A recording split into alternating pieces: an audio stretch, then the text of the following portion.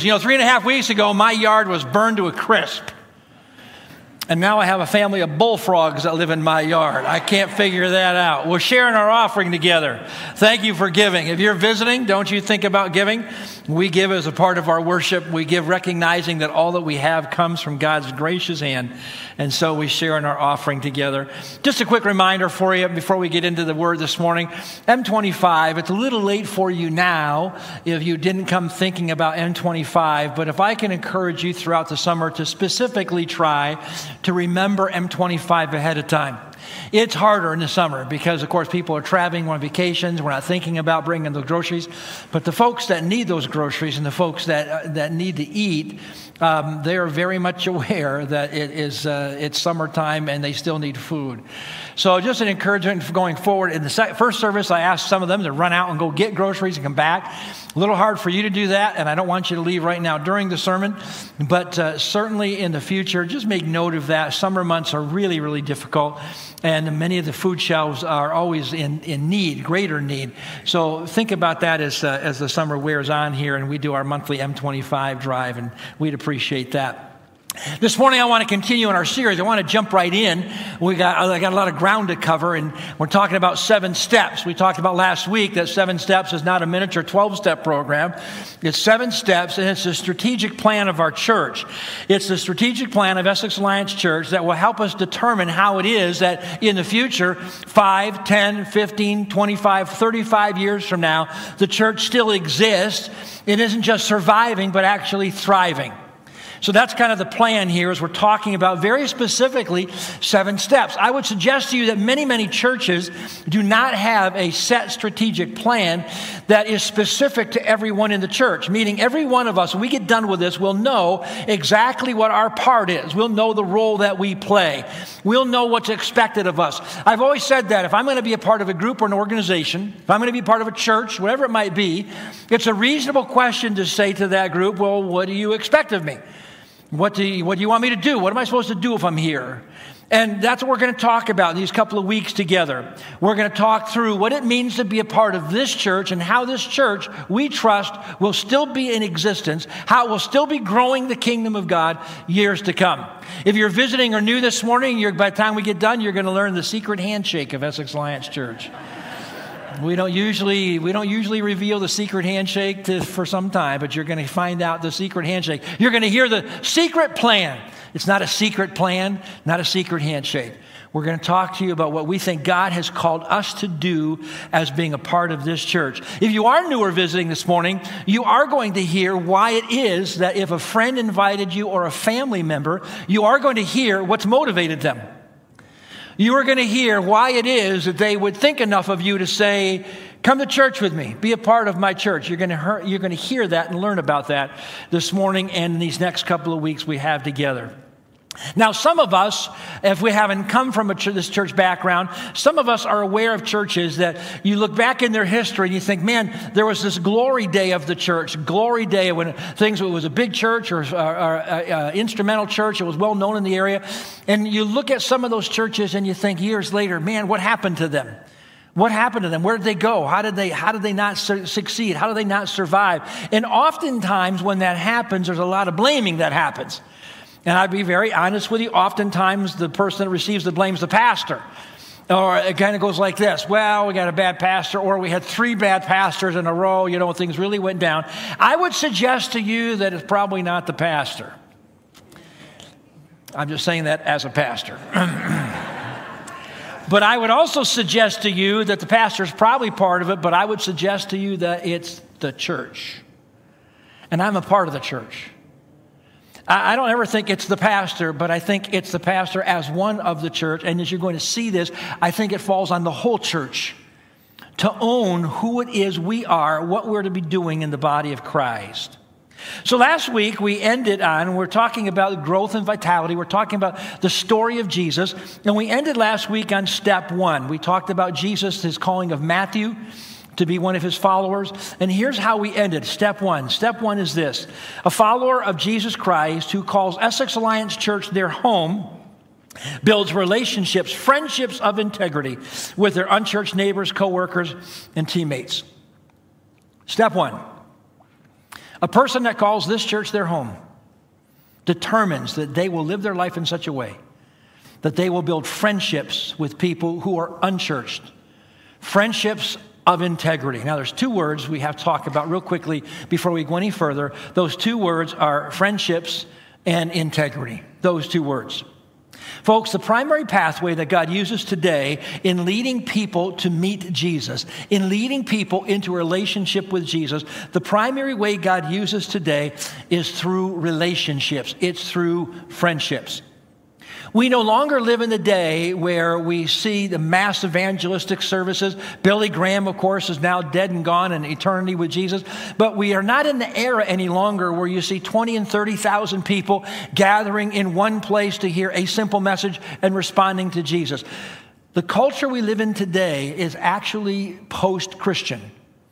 Without going into a lot of detail, we now live in a post-Christian era.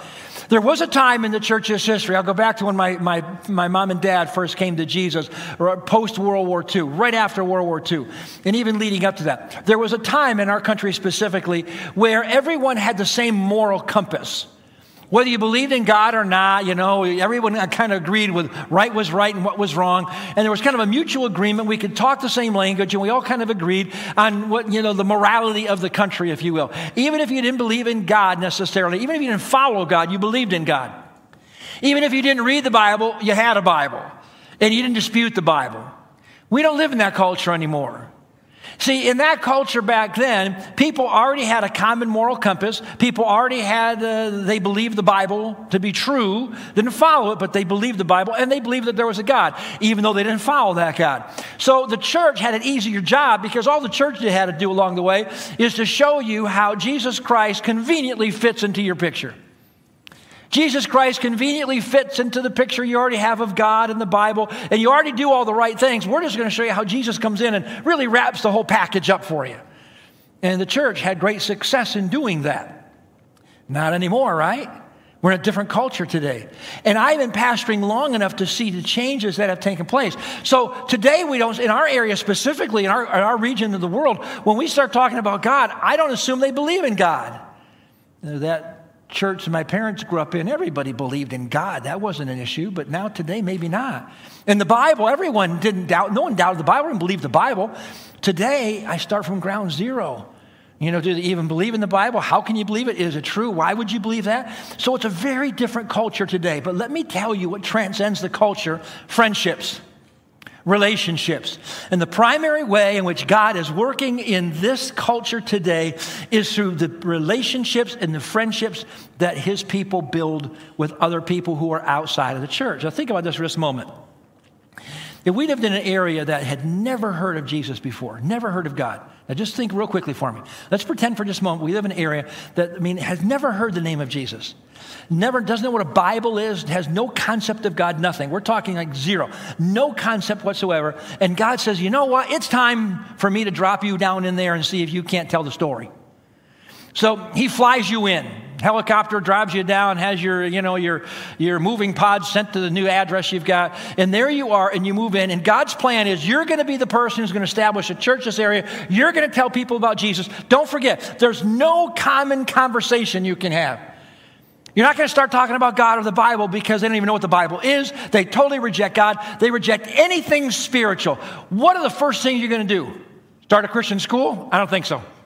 Let's do a Christian radio station. I don't think so. Christian TV, that's what we need. I don't think so. If you have to start from scratch and you're in your new house in your new neighborhood, what's the first thing you're going to do to get this job done? You're going to walk out your door, you're going to walk across the street, and you're going to say, "Hi, my name is Scott." Right? Friendships, relationship. That's how it starts. Because you see, it's in the relationships that we have and the friendships that we have that we begin to build a bridge that is strong enough to be talking about other things, spiritual things. That's the starting place. We start with friendships. But we got to add another word in there, and that is friendships of integrity. Friendships of integrity. What does it mean to have friendships of integrity? You got to walk with me for a little bit here because I have to hear some church history along the way. But it means this. It means that we love people and we care about people and we like people. Some of you need to hear that. And we like people because God likes people. and because people matter to God. You know, if you're one of these Christians that say, well, I have to love you, not like you, you are wrong. Because that's the excuse for you. Is I love people, I just don't like them. Nope. You love people and you like people because they matter to God, because He loves people and He likes people. People matter to us because they matter to God. We build friendships with people, and we keep those friendships regardless of whether they ever come to church or not. Regardless if they never want to talk about God or not. We build friendships with people simply because they matter to us, because they're people and we care about people. If they never come to church, okay. If they totally reject God, okay. If they're antagonistic against God, fine, so be it. Still going to be a friend. You see, I grew up in a church, and I grew up in a church era. I was a kid growing up where what was clearly communicated is that witnessing, going out and telling people the story about Jesus, it was our obligation. We were required to do that. If you didn't do it, you weren't living up to the obligation. And so we did it because we had to. We did it as kind of marking a checklist of things we had to do. We had to go tell people about God and bring them to church. In fact, in one of the events that we had coming, it may have been an Easter, I can't recall the specifics, but I remember the day, and I'm not trying to be too accusatory because I'm sure I've said this. I can't remember a specific time, but I could see it happening. But our pastor said, listen, let's just pretend it's Easter. Easter's coming, and my question for you, he says, is who are you targeting? Who are you targeting for this Easter? Now, friends, just stop and think about this real quickly. What do you do with targets? You shoot bullets at targets. You shoot arrows at targets. Or thanks to this new phenomenon, we can have the guy come and park his vehicle out there and we can throw axes at targets and see how well we do. Think about that process. Who are you targeting? Think of the Christians that are thinking, well, I'm going to go out there and see if I can't shoot me one of them non-church people and drag them to church with me on Sunday. Do you want to be a target? Let me ask you a serious question. Do you want to have a relationship with anybody who sees you simply as a target to fulfill their quota? And the answer to that is no, absolutely not. You see, relationships of integrity mean that we have friendships with people and relationships simply because they matter to God, period. Now, what that means for many of us is this. We talked about this last week. Researchers tell us that if you've been a follower of Jesus for longer than 7 years, by year 10, 7 to 10 years, almost all of your friends, if not all of your friends, none of them are non-church. They're all church people. What does that mean? It means that there's not a lot of hope out there for people to hear about Jesus, because in 7 to 10 years, we don't even live in a place where we would be telling the story, which means we have to work harder at it. Which means we have to make some deliberate decisions. If you're a follower of Jesus over a long period of time, you've got to make some specific decisions how to deliberately live your life differently. Now, last week I made this statement. We need Christians who will deliberately connect with people, believing that those people actually want to believe in God, actually want to believe in spiritual things, actually want to believe that there's such a thing as good news. Now, so step one, we have relationships of integrity. Let me give you step two. I'll give you the second step right now, then I'll unpack it together. So step one, a follower of Jesus Christ who calls Essex Lions Church their home, builds relationships, friendships of integrity with people outside of the church. Step number two, those friendships of integrity build the bridge for a verbal witness to be shared at the appropriate time. Those friendships build the bridge so that the appropriate time, there's a moment where that person who says, I'm a follower of Jesus, can actually open their mouth and say something, give a verbal witness. Now, I lose a lot of you right there. Like, I got to speak? Well, just stick with me. I'll get you through this, all right? Got to speak. Now, let me talk about it real quickly here. Some of the biggest problems that we Christians have in wanting to tell other people about the story of Jesus is because, let's be honest, and I'm hearing this more and more today, so let's just put it on the table. I hear more and more the thought process from Christians that have the attitude that says this, well, it probably isn't going to change anything anyway. They probably don't care anyway. It probably isn't going to change them. They probably aren't going to believe it, so it's just going to be a waste of time.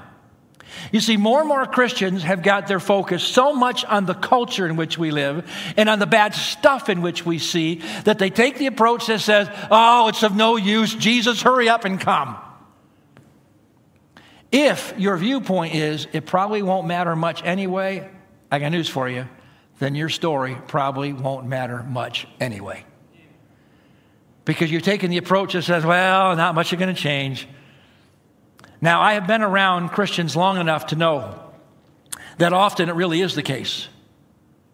I've been around churches and Christians long enough to say it actually probably is the case that it probably won't make much of a difference. It probably won't work. It probably is a waste of time. Because nobody in their right mind would want what many of us are selling. To be very honest with you, I've heard what some of us are selling, and I think it's probably true. There's a whole lot of people that say, I don't want that, because they don't want what we're portraying. There's a movement that's been out for some time called the stand-up movement. The stand-up movement is a group of Christians that are saying that Christians need to stand up. They need to stand up for the truth. They need to stand up and call sin, sin. Call sin out in the public place. Call sin, sin. Take a stand for what is right. Confront those degenerates of society who are trying to pervert things, and stand up and call right, right. Problem is, listen carefully before you get too angry at me. Problem is, Jesus didn't do that. I just have to tell you, he didn't. Jesus never did that. And quite honestly, the way that Christians, evangelical Christians, more and more look like a bunch of angry people. Would you not agree? So here's my question. Who wants to join a bunch of angry Christians? Hey, would you like to be one of us? No, I don't. I'm still happy. I'd kind of like to keep my happiness for a while. Nobody wants to be a part of that. Here's what Jesus said. Mark 16. And then he told them, go into all the world, and look what it says there, and preach what? Good news. Doesn't say go out there and rail against all the bad news. Doesn't say go out there and try to make the non-Christian world try to act like Christians. Doesn't say that. It says just go out there and tell the good news. You don't have to try to derail the bad news, just go tell the good news. Jesus' command was simple, get out there and tell a good story. Now, just a key note for you here along the way. The only time that Jesus ever stood up for the truth, the way people want to define it today, which is quite interesting to me, the only time Jesus ever stood up for the truth, if you will, was always with religious people. The only time he stood up and said, let me get this straight, people, it was with the church people. It was with the religious people. It wasn't with the people who were out there trying to figure out what to believe. He never did that.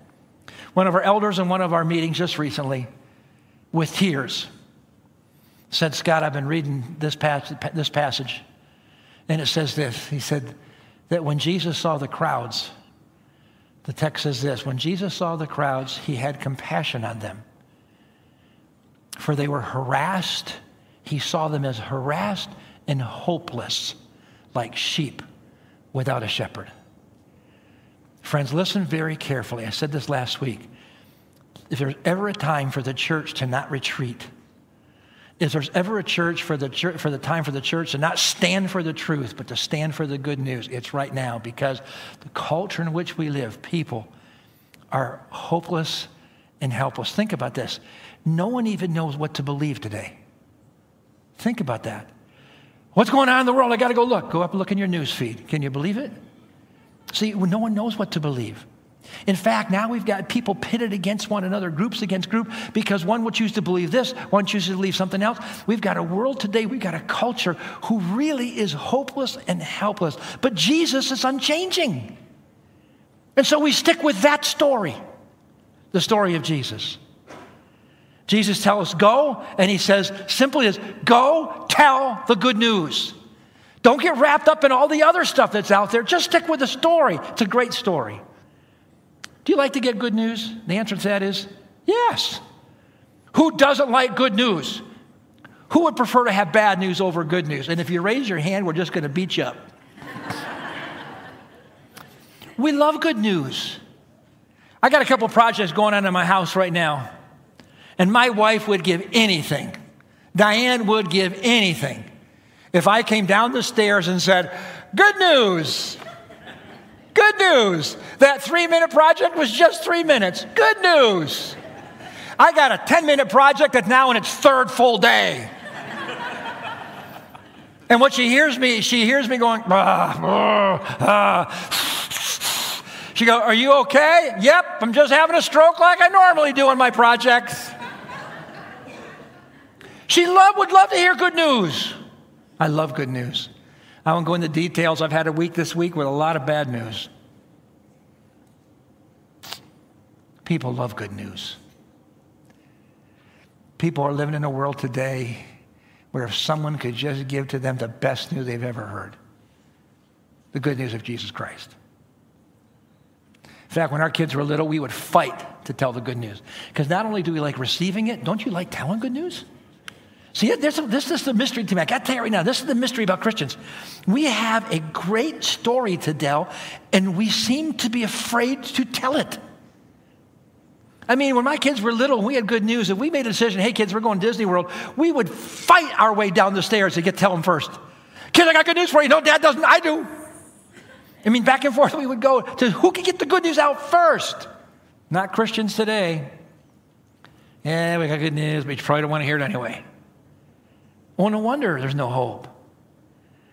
People, everyone loves good news. And some of you are thinking right now, not the people I work with, they don't. Not my friends, not my family, you're dead wrong. And no offense. But if all the people in your life aren't interested in good news, then I don't know how else to tell you this, but either what you're saying or what you're modeling, you must be putting in front of them a pretty bad spin on really good news. If all the people in your life don't want to hear good news coming out of your mouth, then you must be giving a pretty bad spin to a pretty good story. And a lot of Christians do that, unfortunately. So the problem is not them, it's us. Now, one problem that we have is that once you've been a Christian for a while, you forget how good the good news is, right? You see, for many of us, we have forgotten what it's like to not have hope. We have forgotten what it's like, how miserable life can be, how huge the problems can look, how big the questions can be with no hope. We forget what it's like to worry through life. You see, as Christians, you can still worry, but you don't have to. If you're not a follower of Jesus, you don't have much choice. But if you're a follower of Jesus, you don't have to worry. If you worry, you're choosing to do that. But we forget what it's like to not have to worry. We forget what it's like to not have to worry about death. Now, granted, none of us want to face death, but I don't have to be afraid of it anymore. We forget about that. We have critical questions. We forget what it's like to be in life and have critical questions in our lives about purpose and about the future and where it's all going and direction and origin, all those kind of things. And we forget what it's like to actually have answers for those. But there's a lot of people that can't figure that out. Folks, these are real questions out there, real fears, real issues that people are facing. And they'd like to have some hope. But the longer that we stay huddled together, the longer that Christians will stay in our bubble, afraid of what the world is and afraid of how bad it is, then just so you know, then there really is no hope. Because we're the ones that have the story to tell. There's a story that Jesus tells about two people who go to the temple to pray that kind of reveal a truth that I want to make sure you hear. Luke chapter 18. It says, now, to some who are confident of their own righteousness and look down on everyone else, Jesus told this parable. Luke chapter 18, verse 9. Two men went up to the temple to pray, one a Pharisee and the other a tax collector. The Pharisee stood by himself and prayed, God, I thank you that I am not like other people. I'm not like the robbers, the evildoers, the adulterers, or even like that tax collector over there. I fast twice a week and I give a tenth of all that I get. But the tax collector, he stood at a distance. He wouldn't even look up to heaven, but he beat his breast and said, God, have mercy on me, a sinner. I tell you that this man, rather than the other, went home justified before God. For all those who exalt themselves will be humbled, and those who humble themselves will be exalted. Got two people. You got the religious guy who goes, oh, Lord, thank you for making me me. God, I have to tell you that you did it right when you made me. Me and Mary Poppins were practically perfect in every way. God, I'm not like the rest of them. Yeah, God, of course, I've got sin in my life, but when you look at them, I look good. That was his prayer. He goes, Lord, I'm not like the rest of them. I'm not so degenerate as they are. Thank you, God, for making me me. And then he says there's a tax collector. Don't forget, these are the worst, sinners of sinners. And the tax collector comes. Now notice something. First of all, the religious guy, he walks right into church. He goes right into the temple courts. But Jesus says, but the tax collector, he doesn't even go into the temple courts. He stays off to the side. He won't even walk in the door. And in fact, he won't even look up to heaven because he doesn't feel he's worthy enough. In fact, he says that guy prays with his head down, beating his chest, saying, oh God, please have mercy on me. And the truth of it is, that's the only way he could pray, off at a distance, hoping that somehow God would have mercy on him. Why? Why is that the only way he could pray? Because it was clear that the temple in that day, it was clear that the temple was for the people who were spiritually resolved, not the people who were spiritual wrecks. That the temple was the place who had all the answers, for the people who had all the answers, not for the people who had all the questions. And I would suggest to you that today people feel the same way. Typical people outside of the church view the church as the place for those who have all the answers. The church is the place for the spiritually resolved. The church is for the people that have their act together. It's not for the people like me who don't have it together. It's for the people who know, not for the people who don't know. It's for the people who have the answers to the questions. It's not for the people like me who have more questions than they have answers. Folks, that's the way that most unchurched people feel about church. And that's why we have to go out and we have to connect with them. Because they don't see that walking through the doors of the church, walking into this place is something that's open for them. I shared the story, when it happened years ago, as I've talked to different pastor groups. I've shared this in my membership class. I have come to find out 40 years later in ministry, this is more the norm than the exception. So when our kids were in school, we saw the school system as the place for missional living. I mean, just so you know, if you got kids in a public school system, that's when you got a wide open door. And so through the years of our kids being in school, we saw that as the place for doing what we're talking about here, for living out mission with people. And there wasn't a open house, a parent-teacher meeting or open house that we went to where we didn't go carrying food, brownies, baked goods, something. And you need to know that we would start the conversation with teachers.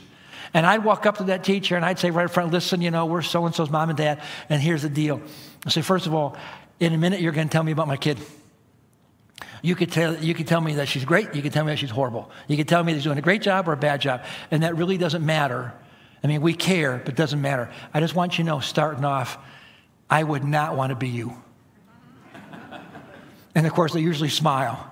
And they go, I'm being very serious. I would not want to be a teacher. I don't know how you do it. I said, because now we live in a culture today where it used to be you just came and you taught. You taught history, you taught math, but not today. I said, today you as a teacher, society, the community has put pressure on you. You've got to be the teacher. You've got to be the counselor. You've got to be the parent. You've got to be the police officer. I said, there's all the stuff you have to be where the day is it used to have to be the teacher, not anymore. Now these kids need a parent. They need you to be their mom. They need you to be their dad. They need you to be the guidance counselor. They need you to be the psychologist. I said, there is so much stuff put on you today. I am so sorry. I wouldn't want to be you. Thank you for staying and teaching. Now, I'm not trying to say we got it right. There's a different climate today where people taking shots at the education system and shots at the teacher as opposed to sitting down with that teacher and just saying, I just want to say, man, thank you for being all in. Thank you for caring about my kid. Here's some brownies. And our kids all got A's. So, no, I know some of you are thinking that, and that's just wrong. That was where we lived. And as we did that, one of those teachers, I built a relationship with one of those teachers. And we got close enough. I saw her in different other events. And so she knew now I was a minister or whatever. I said, just Pat, you got to come to church sometime. That's it. And I didn't find this out till a year after she came to church. But for one full year, almost every Sunday morning, she would get up and drive up here to church, thinking that maybe today she'd drive in the parking lot and she'd drive by. For almost a year. she would drive up here and drive by. Then she got a little braver. She pulled in the parking lot, but she wouldn't come in. Then when she finally decided, maybe I got to do this, she parked in the parking lot for a couple weeks to watch what people look like, how they dressed. Why? Because every one of us wants to fit in, right? So she watched to see how they were dressed. Then it bothered her because a number of people walked in with Bibles. And she went, man, I don't know what to do with a Bible. I don't even have a Bible. She said, I do have a Bible. She told me the story. She said, so the next week I drove up there with my Bible. I was getting ready to get out of the car, and I realized the only Bible I brought, which was the family Bible, which was like this big, about that thick. And she said, I sat there with this big white Catholic family Bible. I'm holding it thinking, if I walk in there, I'm going to look stupid. So for weeks, again, she didn't come back. Now, for some of you, you think, oh, that's crazy. No, it's not. I heard just 2 weeks ago a story. Someone was recounted to me, a friend that they invited, and they had heard that that friend has driven by the church countless times and doesn't want to come in. Because the feeling that the people have, so many, is that the church is for the people who are spiritually resolved. The church is for the people that have it all together spiritually, not for the ones that are a mess and a wreck. That's why we have to go out and connect. And friendships of integrity. It's our mission. Peter Drucker says this, the business guru says this, ask yourself every day 2 questions. Number 1, what business are you in? Then second question, and how's business? First question, what business are we in? We're in the witnessing business. We're in the storytelling business. Second question, and how's your business doing? And some of us would have to say, business isn't good because we haven't been telling the story. Now, Paul is very clear in Acts chapter 2 that we need to complete the mission. Acts chapter 20, I should say, verse 24, Acts chapter 20. He says this, I don't care about my own life. The most important thing is that I complete my mission, the work that the Lord Jesus gave me. What is the mission? Here it is, to tell people the good news about God's grace. Paul goes, at the end of the day, end of my life, only one thing matters, that I fulfill the mission. That I do what God called me to do. So what's the mission? Tell people the good news. That's it. What is it that we need to know to get the story right? Let me, in just a few moments, condense down a pretty big passage. But I want to condense it down because through a look at a guy named Philip, you get a very good look at what it will require of us to be good storytellers of the story of Jesus. And as I unpack this for you real quickly, I want you to see that every one of us are in this story. If you are a follower of Jesus Christ, you're sitting here going, yeah, I just love coming here, that's it. You're wrong. There's more to your walk with God than just showing up here and sitting here. And we see it in the story of Philip. Let me read it for you real quick, then I'll come and unpack it for you. Acts chapter 8 is where it starts. Those who had been scattered preached the word wherever they went. Philip went down to a city in Samaria and proclaimed the message there. And when the crowds heard Philip and saw the signs performed, they all paid close attention to what he said. Now an angel of the Lord said to Philip, go south to the desert road that goes down from Jerusalem to Gaza. So he started out, and on his way, he met an Ethiopian eunuch, an important official in charge of the treasury of the Kandake, which means queen of the Ethiopians. This man had gone to Jerusalem to worship, and on his way home was sitting in his chariot reading the book of Isaiah the prophet. And the Spirit told Philip, go to that chariot and stand next to it. Then Philip ran up to the chariot, and he heard the man reading Isaiah the prophet. Do you understand what you're reading? Philip asked. How can I? He said. Unless someone explains it to me. So he invited Philip to come up and sit with him. This is the passage of scripture the eunuch was reading. He was led like sheep to the slaughter, and as a lamb before its shears is silent, so he did not open his mouth. In his humiliation, he was deprived of justice. Who can speak of his descendants? For his life was taken from the earth. And the eunuch asked Philip, tell me, please, who is the prophet talking about? Himself or someone else? And then Philip began with that very passage of scripture and told him, what's it say there? The good news about Jesus. As they traveled along the road, they came to some water, and the eunuch said, look, here's some water. What can stand in the way of me being baptized? And he gave orders to stop the chariot. And then both Philip and the eunuch went down into the water, and Philip baptized him. So let's unpack this real quickly. Everyone was scattered. Remember I told you that Philip would have been a part of the group, the Christian group, probably back in Jerusalem. Persecution comes, all the Christians are scattered. But look what they did. While they were scattered, they kept telling the story. And that's how the gospel is being spread. And when Philip gets scattered, and when he's moving around, he finds himself in a place called Samaria. The people of Samaria were called the Samaritans. We've talked about it before. These were people that were looked down upon by the Jews. If there was any group that would be as bad, maybe to some even worse than a tax collector and a sinner, it would be the Samaritans.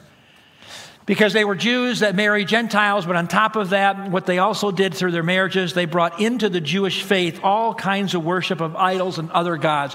So the Jews had nothing to do with the Samaritans. They saw the Samaritans as being just sinful, sinner-type people. Philip goes and he connects with the people, preaches and talks to the people.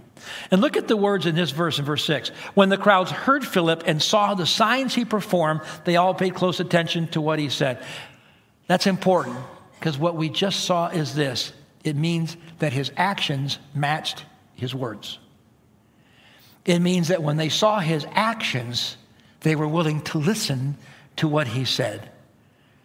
Now listen, I'm a follower of Jesus, and yes, I'm supposed to have a Christian witness when I'm on an airplane, traveling around, going different places, or when I'm out and about. Got it. But truth of it is, those people on the airplane, they don't know me. The woman at the counter, when I go to check in, she doesn't know me. The people in town where I might travel, they don't really know me. But you know what? My neighbor, they know me. You see, those other people who see me, they don't really know if the way I'm acting right now really matches up. My words or actions, they don't match. But my neighbor knows. My coworkers know. They know whether it's the real deal or not. And so, friends, it's really critical. This is so critical. Why it is that for every one of us, we need to be very careful how we live our lives. To live our lives out in such a way that people will look at us and say, you know what? Their words match their actions. That's important. Because if the actions aren't there, the words are worthless. Let me give you 4 things it takes to be a good storyteller for the cause of Christ. What I'm going to ask you to do in your life. First one is this. Good storytellers are people who have good deeds. Good storytellers are people who do good deeds. You go, wait a minute. How does that work? It works because of what I just told you. Because what you do lets you speak. The authenticity of your deeds allows you then to tell the story. There's a quote that is attributed to St. Francis of Assisi. Many of you have heard it. It says this, preach the gospel at all times, and if necessary, use your words. Now, when we hear that, we go, man, I like that. And it means this. It means basically every day you live your life in such a way that you're living out the story of Jesus. The story of joy, the story of peace, the story of goodness. Good news for the whole neighborhood and anyone who knows you. Live out your life in such a way that they see that every day in which you live. Now, one of the reasons why this quote has been so popular and favorable for Christians is because for a lot of Christians, it allows them to say this, oh, good, I don't have to say anything. I'm just going to, do you tell people about Jesus? Nope, I don't. I just let them see Jesus in my life. Man, that sounds really good. You live your life with such holiness that everyone just sees Jesus in you. I grew up in a church that we had witnessing nights, church witnessing night. My home church had these nights. They'd meet at the church. They'd go door to door. Quite honestly. And so my church, it was a Friday night or Saturday morning. People were invited to come. Everybody would meet at a certain time and have a little prayer together. Then they'd go out and start hitting go to the doors of the houses around the church, knocking on doors, inviting them to church, hopefully to have a Christian witness with them, and off they would go. Interesting thing about my home church, it was located right in town. Quite literally, we parked on the street because it was right in the city. Surrounded by houses. I mean, the church is on the corner, house right next to it, each side, houses everywhere. And that was the area for probably 10 to 15 blocks, just house after house after house. Interesting thing, all the years I grew up in the church, I never remember any person that lived anywhere around the church actually attending the church. We all drove in. And now, think about that. Everyone who lived around church, nobody came to the church. Man, do you know how many times they had their doors knocked on? Every Saturday morning. And knocking on that door, come to church. Now listen, if I'm them, I would tell you what I'm doing. Saturday morning, Pull the blinds, turn the TV off. You kids, be quiet. Gonna act like we're not here. Now, it's interesting, catch this, the word witness used in the Bible, I want to say every time, but it's not quite every time, but virtually every time the word witness is used in the Bible, it's used as a verb, not as a noun. A noun, not a verb. It's used as a noun, which means this. Witnessing is something that we are. It's not something that we do. It's written as a noun, which means it's not, I am the witness. It's not, I got to go do the witness. I am it. Jesus said, you'll be my witnesses in Jerusalem, Judea, Samaria, and the ends of the earth. Not you will do witnessing in. You will be my witness. So that's why the St. Francis quote works so well. Preach the gospel at all times and if necessary, use words. Now the problem is it sounds really nice, but there's a couple problems with the quote from St. Francis of Assisi. The first one is we don't have it recorded anywhere that he actually said that. That's kind of a problem, don't you think? That we don't have it validated anywhere that he said that. Second thing is, it doesn't sound like anything he would say. And the third thing is, though it sounds nice, it's really quite flawed. One Christian writer said this, I like this, saying preach the gospel and when necessary use words is like saying feed the hungry and when necessary use food. I like that. Now, a better statement would be this. Preach the gospel always with your words and with your deeds. And make sure that your deeds affirm your words and your words affirm your deeds. That's a good statement right there. A good storyteller has a life of good deeds. If you've not seen much fruit in your witnessing, you've not seen much fruit in your storytelling, it might be because either your words are empty, because they're not backed up with the deeds, the good deeds that God calls us to do. Let me give you a second tip on how to be a good storyteller from our story, and that is this. Good storytellers know good timing. Good timing is very key. Now, in the old method of witnessing, going out to do witnessing was determined by what timing? It was determined by the convenience of the witnesses. It was convenient for us to go out on Friday nights. It was convenient for us to go out on Saturday. So witnessing, quote unquote, the act of witnessing that was determined by the convenience of those who were going to be doing the witnessing. The convenience of the Christians. Not at the timing or the convenience of other people that might be hearing the story. Again, my church would go out on Friday nights or Saturday mornings. I got a question for you. If you're sitting home on Friday night and getting ready to watch a movie, some popcorn, if you're home on Saturday morning and you're having your waffles about 9 o'clock, while you're getting ready for breakfast, are you sitting there just hoping that Jehovah's Witnesses ring your doorbell at 9:15? Is that what you're praying? Oh Lord, we're ready to eat. Please send some church people to the door right now while the bacon's still warm. Is that how you pray? The truth of it is, you don't pray that way. That's why we shut the doors and act like we're not home. Because no one's sitting there hoping that someone will come and knock on our door, tell us about church. Jesus said to Peter, listen, you're a fisherman. You come follow me, I'm going to make you fishers of men. Every good fisherman knows there's a right season and a right time and a right way to fish. Everyone knows that. Now, Philip has a great helper in this moment. He's got the same helper that we have, and that is the Spirit of God. And God tells Philip, hey, listen, get going. I want you to go and I want you to stand by that chariot right there. You say, well, does God still do that today? Absolutely. And that happens most when you're already just living out the friendships and relationships. If you're going to sit back and say, well, I'll speak only when you direct me, you direct specifically to do so, then you're going to sit there and never say anything or do anything. See, Philip, don't forget, Philip's already telling the story. Philip's already out there. He's already living out the life. And so people who live out the life, you'll hear from God.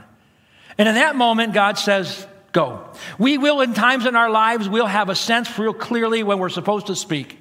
We'll just know it's time to speak. When we're supposed to share something, to do something. And there'll be times when if you're being sensitive, you'll know, I just need to be quiet right here, not speak. The truth is, good timing is more about observation than it is waiting for the mystical hand of God to show up. Timing is about just observing. Ephesians 5, verse 16. Make the most of every opportunity you have for doing good. Don't act thoughtlessly, but try to find out and do whatever the Lord wants you to do. So at the right time, Peter goes to the Ethiopian man. And what does he do when he gets there? He just stops and he listens. Listening, that's the third step. Timing, number 2. Third thing about a good storyteller is good storytellers are very good listeners.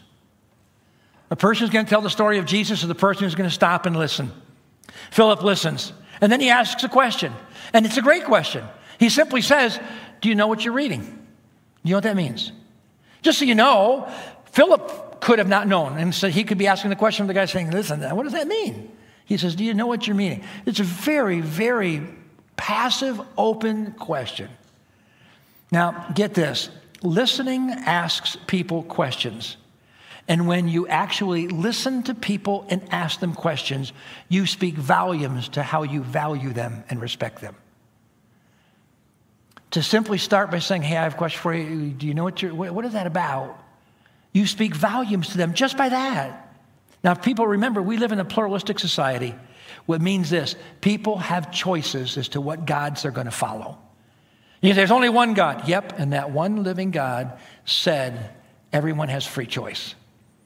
That one living God says everybody can choose, which means everyone gets to choose. That means the person I hang with or talk to, they get to choose for themselves. In fact, they have to make that choice. People have many choices of faith, many belief systems, and it's their right created by God to believe and follow whatever it is. And my job is to respect that. To respect that they can make that choice because God gave that right to believe whatever they want to believe. Now listen to this verse and what Paul had said in 1 Corinthians. Now before I read it, just so you know, this is going to be a real turmoil for some of you. Because we live now in a culture today where, right and wrong is clearly defined. Often it's defined politically. You're either on the right or the left. You're Republican, you're Democrat. And for many Christians today, there's litmus tests as to where you're at. And for many people today, there's litmus tests of whether we can even have a conversation or not, depending on where you're at politically and whatever. This verse just is going to be a problem for you. Here's what Paul says in 1 Corinthians chapter 9. I don't act as though I know it all. And I don't say, well, they're fools. The result is that they're willing to let me help them. My goal is to get involved and that they'll let me help them. Look what he says. Yes, whatever a person is like, stop there, whatever a person's like, even though they are so far away from where you're at, he says, whatever a person's like, I try to find common ground with him so that he'll let me tell them about Christ and let Christ save him. I do this to get the gospel to them and also for the blessing I myself receive when I see them come to Christ. The Apostle Paul says, I don't know where you're at in your political realm. I don't know where that you believe. I don't know whether you're abortion or right person or not. I don't really care.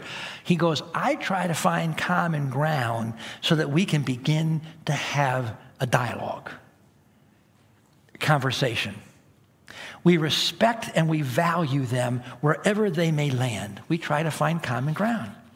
Unfortunately, for today, many Christians are seen as arrogant. Evangelical Christians as seen as arrogant, as full of pride, looking to pick fights, looking to stand for the truth, and not looking to find common ground. Respect and value happens when we thoughtfully listen and engage them. It's been said that the best evangelistic tools that God ever gave to a human being are 2 ears that he stuck on the side of your head. It's the best tool you could have to simply stop and listen to people. That's what Jesus did. He listened. He listened. They need to ask questions. And by doing that, they would begin to engage. And they didn't have loaded questions or trick questions, but then they'd engage and have a dialogue. I love this picture. God tells Philip, go up there and just stand by that chariot. And what does he do when he goes up? He doesn't walk up and go, so, how about those gladiators last night, huh? Did you see the game? What was the score? He didn't have to force his way into a conversation. He just stood there and he just listened. And he hears that he's reading from the book of Isaiah. And he says, hey, so do you understand what you're reading? And the Ethiopian goes, no, I don't. I wish somebody could explain it. And then he gets invited up. Did you catch that? He gets invited up. Come sit with me and explain it to me. Acts chapter 8, verse 35. And then Philip began with that very passage of Scripture and told him the good news about Jesus. Let me tell you the last thing about a good storyteller. Good storyteller has thoughtful words. Thoughtful words. It means that in that moment, see, if I'm having friendships and relationships that matter of integrity, there's going to be a moment where the door is going to be open and I can offer a verbal witness. But with that verbal witness, it doesn't mean you spill everything out in the moment. You know how to speak. And this is where I lose a lot of people because they go, oh, I got to say something? Yeah, you do. But I have to be thoughtful? Yeah, it should be. Does it have to be good? Well, I'm hoping it's not bad. I mean, give me some choices here. But yeah, you have to speak. And this is where people get nervous. Philip tells them the good news. People need to hear the story. They need to hear his story. They need to hear your story. And here's where we begin to lose people. So, well, what do I say? I don't know exactly what to say. Let me tell you what we know. What I've learned, what we know just of life. When you have relationships with people, doesn't matter who the people are, in the church, out of the church. When you have relationships with people, but specifically talk about out of the church, sooner or later, every one of us goes through difficult times. Sooner or later, every person hits moments where you just want to have a conversation about stuff you may not know, stuff you may want some insight on. And if you just have good friendships with people, trust me, the door will be open, and it's going to happen one day. So I share with you many, many times at referee soccer. I remember the day that I don't tell people what I do. I don't announce I'm a minister or a pastor. When they get in the car, I don't lock the doors and throw a Bible down and say, well, you're going to be with 2 hours for a ride. Good luck. I don't do that. I'm just Scott. And I joke with people. I just try to be who I am. I'm in a car. I got about a 2-hour ride with a guy. And I've known him a couple of years. We've reffed together. And we're driving. And being 5 minutes in, he goes, I'm going through a divorce. Now, listen, we've never had in-depth talks. We don't personally like that. He just goes, I'm going through a divorce. And I just said, I'm so sorry. How are you doing? Now, notice right then and say, oh, I'm so sorry. You know, God has a wonderful plan for your life. I just said, how are you doing? And so you start talking about things. And he goes, so, you know, maybe you can pray for me sometime? And that doesn't mean right now. Okay, we pray, stop the car and pray right now for you? No. So I said this to him. Now listen, any one of you can do this. I said, hey, listen, so number one, I will definitely pray for you. But more than that, if there's something else I can do for you, like you want to get together and go talk, you want to just go out, just tell me. If there's something else I can do for you, I'll do it. But I do have to tell you this. God has made a huge difference in my life. I can't even begin to tell you how. But, you know, I'm not holier than thou. I'm not perfect. In fact, you know, I'm married and, you know, we have problems. You know, just because I might believe in God doesn't mean no marriage problems. I said, you know, my wife and I, we have to figure stuff out too. So I'm right there with you. So I just want you to know, no holier than thou thing at all. I just want you to know God's made a huge difference in my life. And if you ever want to talk about that stuff, I'd be happy to do that. Yeah, I'll pray for you. That was it. Listen. There isn't one person here who couldn't say what I just said. So forget this, well, I'm not biblically trained. So what? I don't have years of Bible experience. So what? Do you have a story to tell?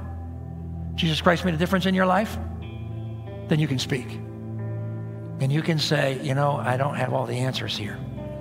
But I just want you to know I'll be praying for you and I care. You see, what business are we in? We're in the witnessing business. Not the defense attorney. I don't have to defend God. Not the judge, not the jury, but the witness. A witness is just someone who tells what they've seen. That's what a witness is.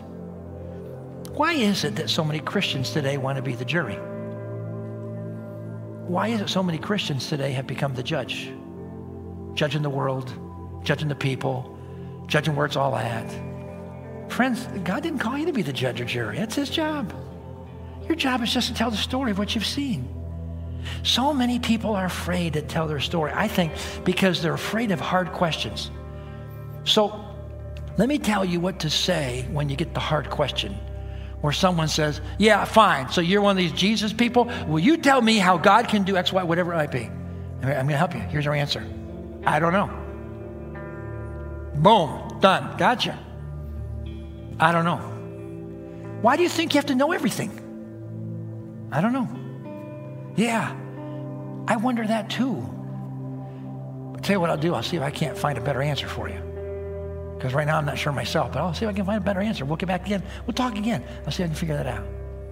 If there's anybody here who can't say I don't know, I mean, you say it all the time. So say it when the hard question comes. But here's the real issue. Here's where we'll end today. Here's the real issue. That even if you get to that place where you can say, and I've been there, where you say to somebody, hey, listen, I'm not holier now. I don't have all the answers, but I just want you to know whatever you're going through, God's radically changed my life, and I think he could really make a difference in your life too.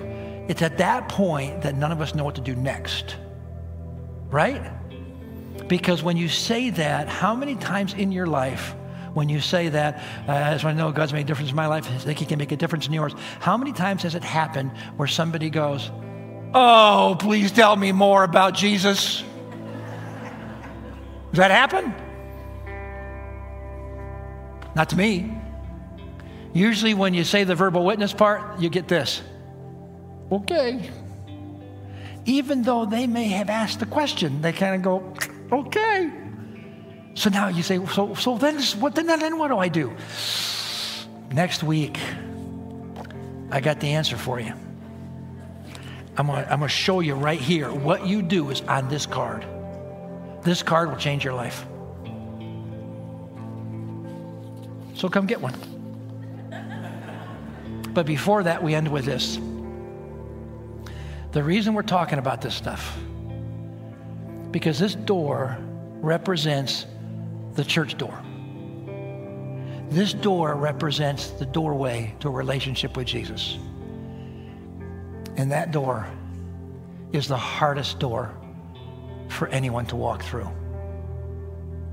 You see, for most of the culture, if that door is the church door, they say, I can't walk in there.